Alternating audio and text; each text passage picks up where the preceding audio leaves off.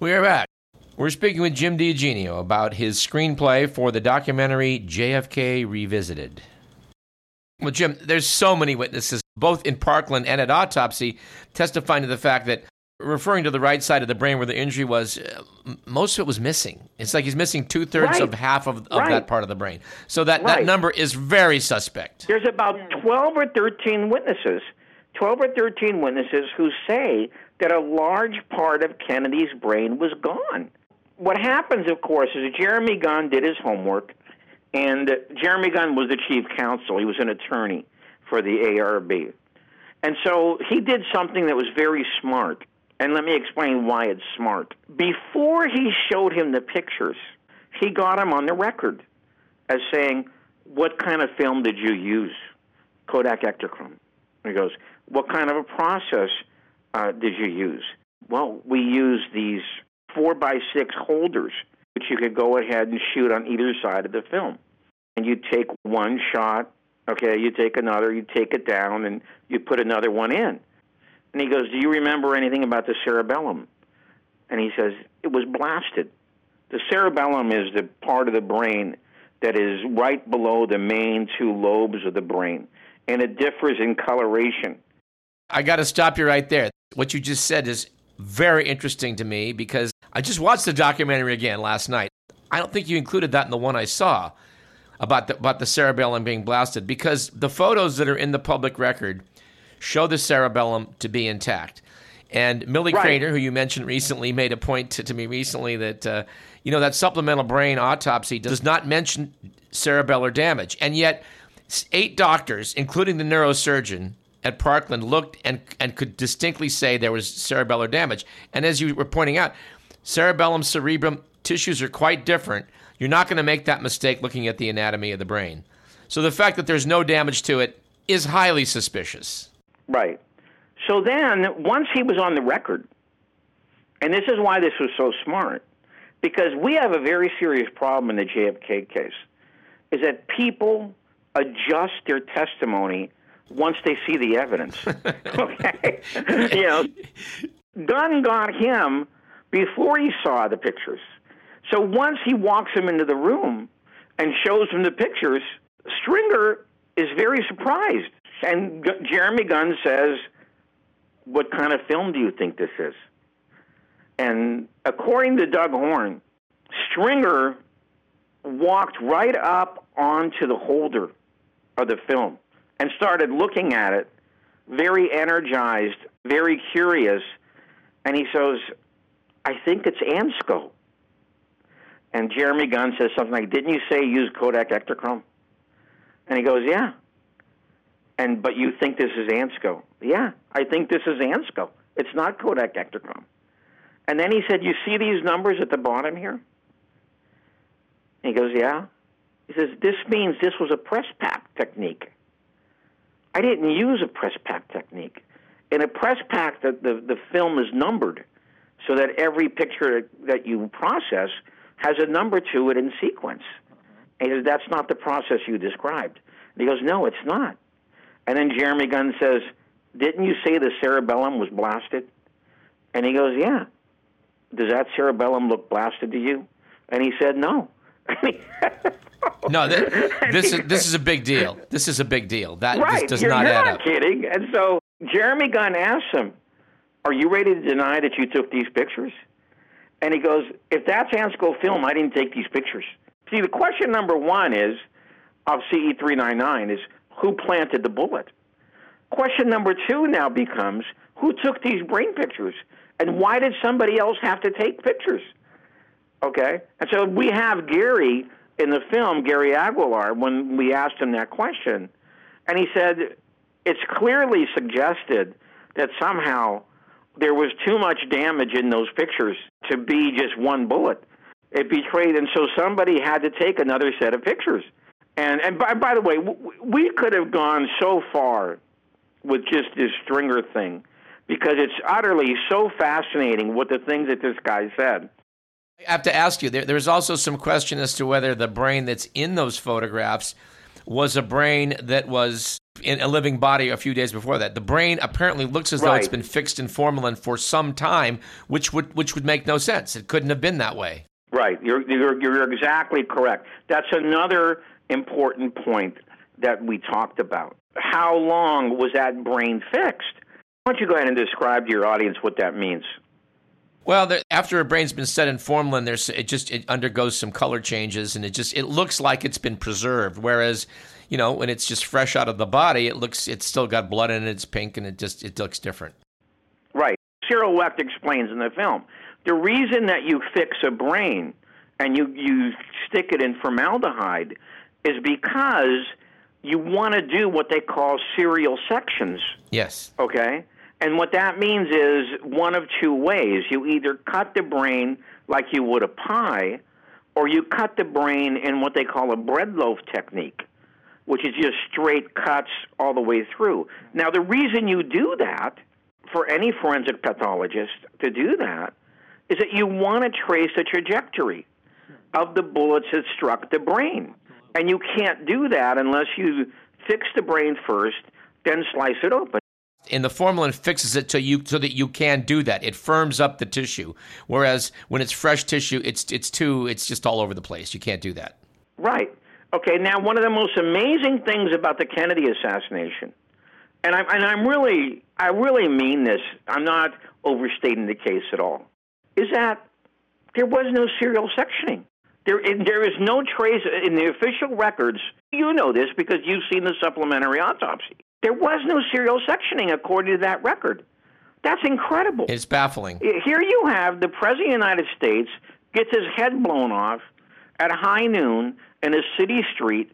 You've got pictures, you've got films of him getting his head blown off. And so that's clearly the cause of death. But there's no sectioning of the brain to find out exactly what the trajectory was through the skull. That is utterly incredible. It is. If you hypothesize that there were actually two fatal blows to the head, which personally I believe, then the last thing you want is serial sectioning to show that. So you'd like that evidence to never emerge. See, and this is the conclusion that I believe that you have to come to, that they did not do serial sectioning. They did not preserve the actual brain because they knew the result that they were going to get was going to suggest a conspiracy. Okay? I really do believe. I don't think I'm overstating it at all. I don't think you are. No, I would agree with you. It's very likely. I want to talk about John Newman, Jeff Morley, David Talbot in a second. But before I do that, I wanted to have you just address the fact that there was one doctor present at the emergency room. He was also present at the autopsy. He is JFK's personal physician, Admiral George Burkley, and he was not asked to talk to the Warren Commission. This is another thing that I decided to address after my consultation, and Millie Craner did an article about this. Yes. I think it was something called like the absent physician or something like that. Yeah. Okay. And now this is very, very, very interesting. George Burkley was Kennedy's personal physician. He was in Dallas that day. He was at Parkland Hospital that day, which was the place that they brought Kennedy to after he was hit for emergency room treatment. Burkley was there, all right? Now, Burkley then goes back on Air Force One, okay, and he is at the Bethesda Medical Center that night, the morgue where the autopsy is actually conducted. And according to more than one witness, okay, he had an active role, okay, in the autopsy. Now, could there have been a more important witness to the cause of death than George Burkley, since he was at both locations? And he was there for approximately, at the very least, 3.5 hours, observing Kennedy, what happened to Kennedy's body. I got to jump right in to note also that apparently it is Burkley that spoke to Malcolm Kilduff, the acting press secretary, when they had to explain what had just happened. And Kilduff, dressed as the World Press, points his finger to the right temple and said it was a matter of a bullet right through the head. And he talked to Burkley. So it's like he's showing what, still the controversy. Yes. Would you think that he would be one of the prime witnesses before the Warren Commission? I think any logical thinking person would believe that. First doctor you'd call, I would think. Yeah, right. Well, guess what? Arlen Specter didn't call him. Arlen Specter did not find it convenient, I guess, for George Burkley to testify before the Warren Commission. Now, one reason I believe that is the case is because his death certificate, which he signed, placed Kennedy's back wound at about the level of what they call T3. Third thoracic vertebra. Which I believe, you can tell me if I'm wrong, which is about 5 inches below the collar. Yeah. Well, how the hell is that bullet going to come out Kennedy's throat if it's coming in at a downward angle 5 inches below the collar? To be honest, I think it did, but we're not going to agree on absolutely everything. Okay. I want you to tell our audience what happened in 1977 with Burkley, because when the House Select Committee fired up, Burkley sort of came out of his quietude and then had something to say. This is very interesting. Dick Sprague was the first counsel for the House Select Committee on Assassinations. And I think anybody who studies the House Select Committee will tell you that Dick Sprague really wanted to do a full-bore, completely uncensored investigation as to what the hell happened to President Kennedy. Yes. Okay? I believe, and I think most other people believe, that the results of that investigation would have been much different if Sprague was not forced to leave. Burkley, through his attorney, a guy named Illig, wrote a letter to Sprague. And in that letter, he said that although he hadn't testified to the Warren Commission, he was eager to testify before the House Select Committee on Assassinations. And he said words to the effect that, in his way of thinking, that the official conclusion cannot be correct. I think he said he had information indicating that others besides Oswald must have participated. Must have been involved, right. Don't you think that guy's a kind of important witness? And yet, we must tell our audience, sadly, he doesn't ever talk to the House Select Committee, and by the time the AARB comes along, he's deceased. Sprague is removed, I think, 2 weeks after the receipt of that letter. And so there is no deposition about Burkley in the House Select Committee. Now, what makes it even worse now is that Burkley dies, I believe, in 1989. And Jeremy Gunn had the rather ingenious idea, why don't we go ahead and write a letter to Illig, the lawyer, and let's see if he'll give us his files. Okay, we would only have to get permission from Burkley's surviving daughter, who was the executrix of his estate. Right. So, very good idea. They go ahead and contact her. And she agrees. And we actually show this in the film. And then suddenly, about a couple weeks later, she does a 180-degree pirouette, changes her mind, refuses to cooperate. So the last hope of anybody knowing what Burkley wanted to tell Richard Sprague was now evaporated. It was gone. He took it to his grave. And we have Horn in the film, who worked for the ARB, saying if Burkley was alive and they had been running a criminal investigation, they would have probably granted him immunity to find out what the hell he knew. It's very sad to imagine that what Whitaker learned from Admiral Burkley. We're speaking with Jim DiEugenio about the documentary which he collaborated with Oliver Stone on, titled JFK Revisited, Through the Looking Glass. I want to ask you about Morley and Newman, because these guys, I know your specialty is like the strange case of Lee Oswald. You wrote about what he was doing in New Orleans and the Garrison case. And these guys kind of picked up on the ARB and took a look, and they found out that perhaps the most startling thing in your documentary is how much we know about Oswald's being manipulated now as a result of some fresh documents and some fresh probing. Well, let me explain how this happened. See, originally, I was going to have Bill Davey do Oswald in New Orleans. He wrote a book, Let Justice Be Done. Well, Bill got ill. At that time, he couldn't fly out.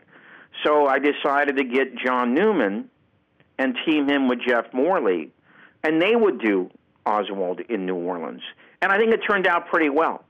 I think it turned out pretty well. What happened with the ARB is we found out some very interesting stuff that Jim Garrison didn't know. Okay, and I don't think the House Select Committee knew about it either. Okay, one was that a guy named George Joannides was a liaison to the House Select Committee, came out of semi-retirement for the House Select Committee, and told them that he had nothing to do with the Oswald case in 1963, and therefore he should be able to go ahead and be a liaison. Well, something strange happened. Danny Hardaway and Eddie Lopez, who were working on the Oswald case, said that once Joannides came in, they began being obstructed. They didn't know why, but that was the case. It turns out that George Joannides lied to the House Select Committee.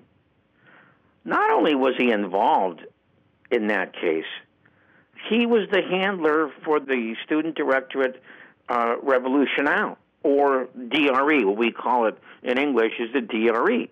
And this was the group that had the most active relationship with Oswald. Let me say that again. Joannides was handling the group of Cuban exiles that had the most active relationship with Oswald in New Orleans in the summer of 1963. I put this in my rant. I'm glad you're explaining this better than I did, a little more detail. What does that mean? When Oswald goes to New Orleans, he sets up his one-man Fair Play for Cuba Committee. One man. That's all we know is in this group, the Fair Play for Cuba Committee. You know, why you would set up a Fair Play for Cuba Committee in New Orleans, which outside of Miami probably has the most active Cuban exile group that there is, you know, is a puzzler in and of itself. But Oswald decides to do this, okay, and he starts leafleting, okay, on Canal Street. He starts leafleting in front of Clay Shaw's International Trade Mart. He hires people from the unemployment office to help him do this leafleting. He catches a lot of media play. There's cameras and there's pictures, and the newspaper comes out and shoots film of him. Now, at the same time he's doing this, he goes to the leader of the DRE in New Orleans, Carlos Bringuier, and he tells him, you know, I can help train some of these guys. I used to be in the Marines. I can even give you a handbook about paramilitary operations. I think he actually gave Bringuier a handbook, didn't he? Yeah, I think he actually did. Yes. All right. And so what happens is that Bringuier hears that Oswald is now leafleting for pro-Castro stuff, and he walks over to where he's leafleting, and they get in a fight. The only punch that's thrown is by Bringuier, but they both get arrested. And Oswald is found guilty for receiving a punch. Bringuier is found not guilty for throwing the punch. Okay? So Oswald ends up in jail. Now, let me ask you a question. If you're a communist and you're in jail, wouldn't you call somebody from the ACLU or something to come in and get you out? Well, what does Oswald do? He calls the FBI.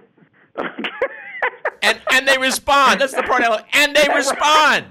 And they send the guy down there, and he stays there like for an hour, okay, interviewing Oswald. Now, here is the puzzle. As John Newman said, when the FBI began their inquiry into New Orleans, they collected some of these Fair Play for Cuba Committee flyers that Oswald had been passing out there. He passed them out at several places, including Tulane University. And what was the address on those flyers? It was 544 Camp Street. 544 Camp Street, of course, was where Guy Bannister had his office there. Guy Bannister was a extremely right-wing, some people would call him a neo-fascist operator who had ties to the CIA, the FBI, and the American Nazi Party. So here's the question. What the hell is Oswald, who's supposed to be a communist, doing at 544 Camp Street? Well, evidently the FBI had that question also because, as John Newman says in the film, they scratched out the address on the messages that were going back to FBI headquarters. Jim, I mentioned this in the rant because I think Harold Weisberg made a big deal out of it. The FBI had Bannister on the horn, I think the day after Oswald is murdered. They ask him about this other group, the anti-Castro group that was in the office, and somehow the question of why they have him on the phone or asking about Oswald somehow gets lost in the whole matter.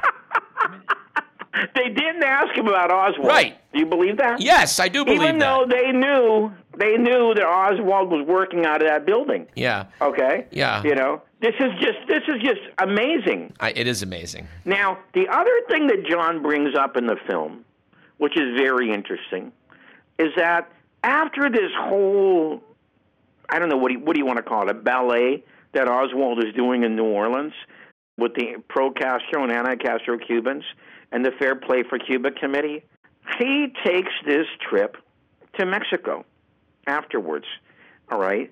And I think this is the end of September, early October.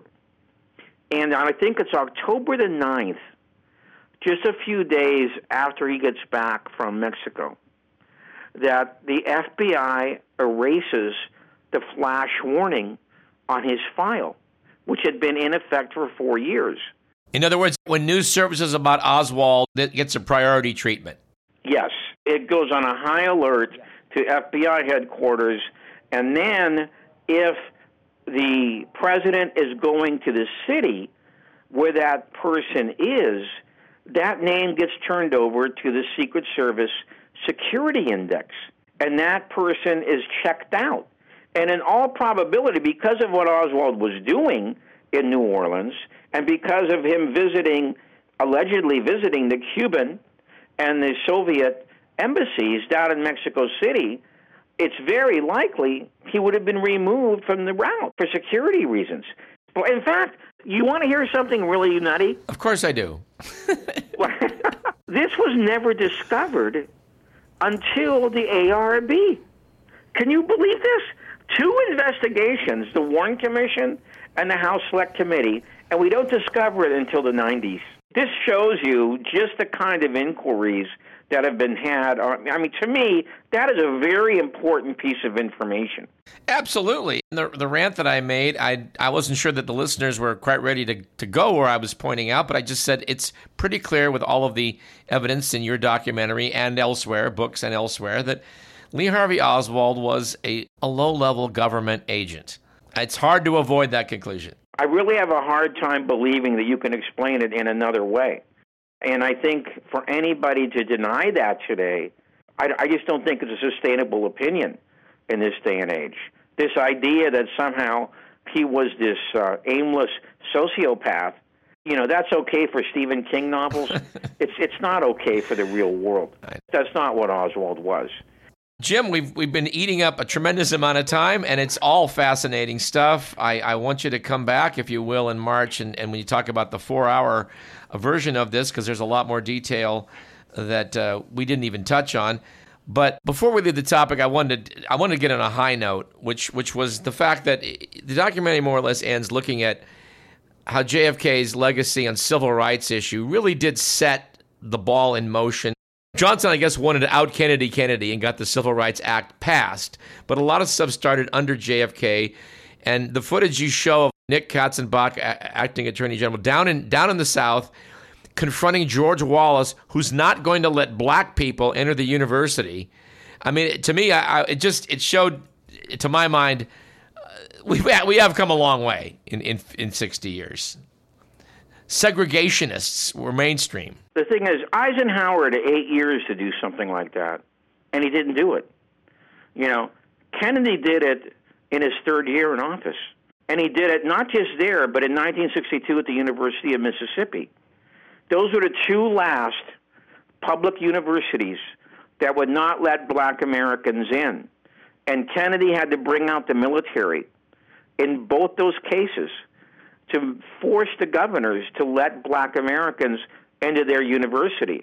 And that night, after the face-off with George Wallace, Kennedy went on national television and gave what many people, not just me, believed to be the greatest speech on civil rights since Abraham Lincoln. And we have some of it in the film. And there is a documentary that exists showing how that went down with George Wallace and actually nationalizing the Alabama National Guard while Wallace is standing there in the steps. I don't remember the name of it, but it's certainly worth seeing. It's called Crisis. Okay. Kennedy let them film inside the White House, and they also filmed at the University of Alabama, and that's how that was put together. It's a very good documentary. Another thing, I'm trying to wrap this up, but there's so many questions I still have. David Talbot makes a wonderful appearance in your documentary. We had him on the show many times. He's a great guest. He suggested that the Kennedy family sent a message to the Soviets saying that they knew that this was not what it was being portrayed as. And Talbot suggests in the documentary that, well, Bobby Kennedy would know this from Ken O'Donnell and Dave Powers. They were sitting, in the car right behind JFK, and they believed there were shots from two directions. So Bobby would have known right away. That's correct. And that's how he got the information. And then him and Jackie sent that letter to the Kremlin, saying about, I think, a week after, we know that even if Oswald did it, he was only a front man for a large right-wing domestic conspiracy. Johnson will not be able to continue the attempt at détente that my brother was, okay? But I will resign from Attorney General. I will run for public office. Then I will run for president, and we will be able to continue this at that time. Well, everything came true except the last step, because we know what happened to Bobby Kennedy once it looked like he was going to be president. Yes, we do. I think we should probably end it here, but I want you to come back, if you will, and talk about this at greater length. This has been very, very interesting. We should remind our listeners that you are the screenplay writer for the documentary, JFK Revisited Through the Looking Glass, and there'll be a 4-hour version of it in March. Right. So that'd be a good time to return then. Absolutely, if you would. And thank you for all you're doing. Thank you. Have a good night. Bye-bye.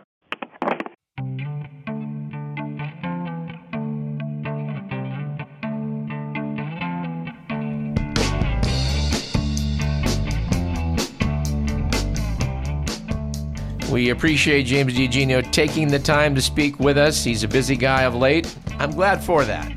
His website, kennedysandking.com, is worth your while, dear listener. If you have not yet done so, we recommend that you do check out JFK Revisited Through the Looking Glass. This program was produced by Edward McMillan. You've been listening to Radio Parallax. I'm your host, Douglas Everett. We very much look forward to talking more on this same topic. And on next week's program, our usual fare.